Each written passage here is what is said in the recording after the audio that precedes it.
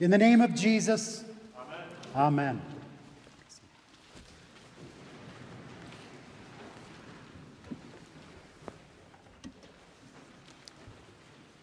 Tonight's message is from the gospel you just heard. Jesus and his 3 sleepy apostles.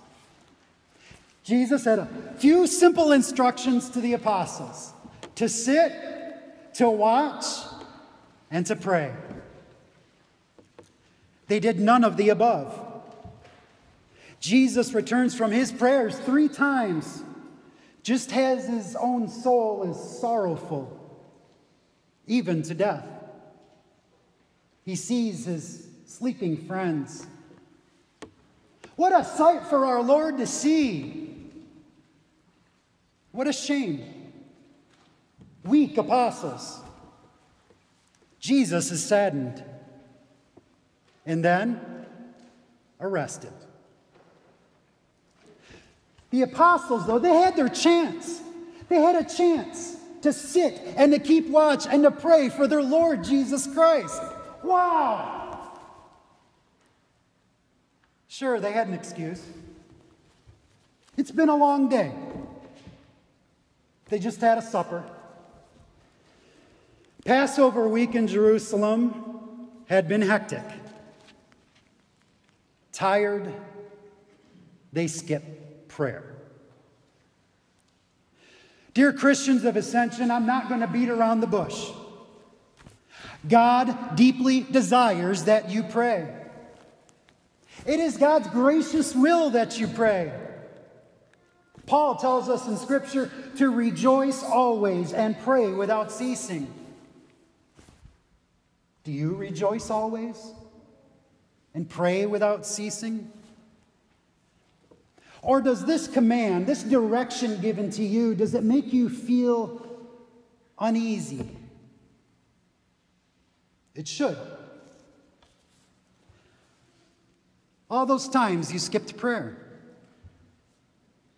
Your conscience hurts. God says, do this, and you don't. Prayer is a fantastic command. Prayer is a great promise from God. All you have to do is ask, and God promises to give. Do you not appreciate the gift? Or are you not so engaged in God's promise? Prayer is essential to your faith life. Well, let's be honest. Be honest before your Lord and Savior Jesus Christ. Ponder your current prayer life. Is prayer a chore? How is the quality of your prayers? Like when you forget to pray for someone who is sick. And then later on, you finally remember to pray for them only to learn they're already feeling better. Say, hey, it's all working out just fine without your prayers. Or when you do pray, you struggle for the right words. Let alone remembering to simply thank God.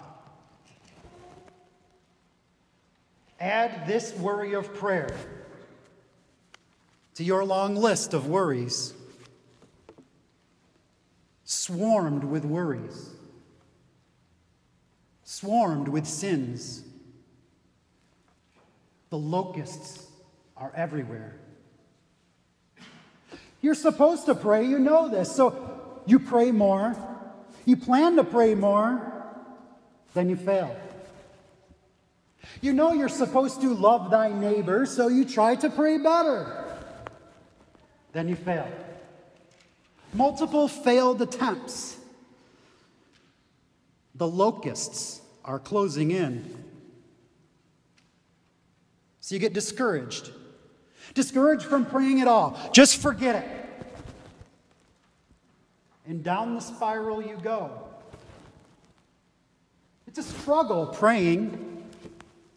What is there that you could possibly say that could live up to God's holy standards? So you wrestle with it. When should I pray? How often should I pray? How should I pray? Am I doing it right? Can you even hear me, God?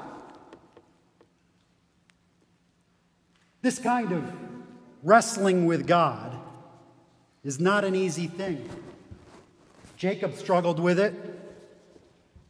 It can be a struggle to pray, asking for other people's needs, you asking for your own needs, and sometimes asking for reasons why God has answered your previous prayers the way that He has, or asking God why He hasn't answered you yet. Can you even hear me, God? It's not worth it. You and the apostles have had a rough week. In fact, you relate more to those apostles than you do to Jacob's wrestling. It's easier to quit than to wrestle. You are instructed, commanded, and exhorted by the Word of God to pray. God has told you that He promises to hear you, to answer you, and you sleep. Could you not watch with me 1 hour? Not 1 hour. All those hours of not trusting in God's promise in prayer. Those hours add up. All those locusts add up. Death is coming for you. Your betrayer is at hand. Time for brutal honesty. Be honest with yourself this Lent. Your prayer life falls short of God's commands. Do you trust that He hears you and answers you? Do you trust that He blesses you? Do you even trust that He gives you faith? The problems with your prayer life, they're not caused by how often you pray or how well you pray. The problems with your prayer life, your recurring sin, is not trusting God's promises. And failure to trust God's promises will make you very lonely. Lonely and sulking, swimming in all that sin, swarmed by locusts with no protection. But your God does not leave you stranded. Listen very closely.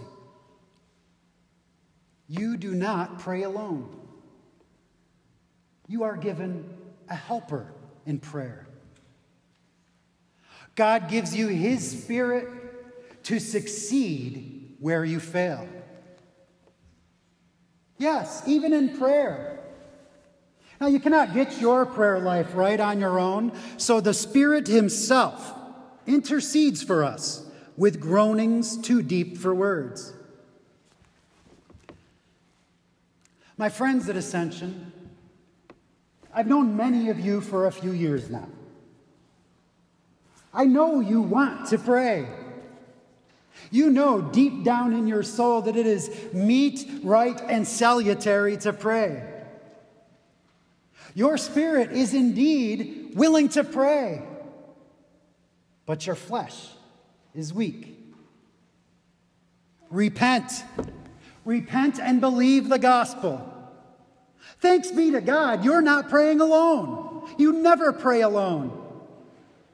The Holy Spirit that is in you all is your paraclete, your God-given helper. God hears you. God answers you. Cling to this promise. God does not see you as some poor, sleepy sap. God does not see you as someone who cannot get their prayer life right. No.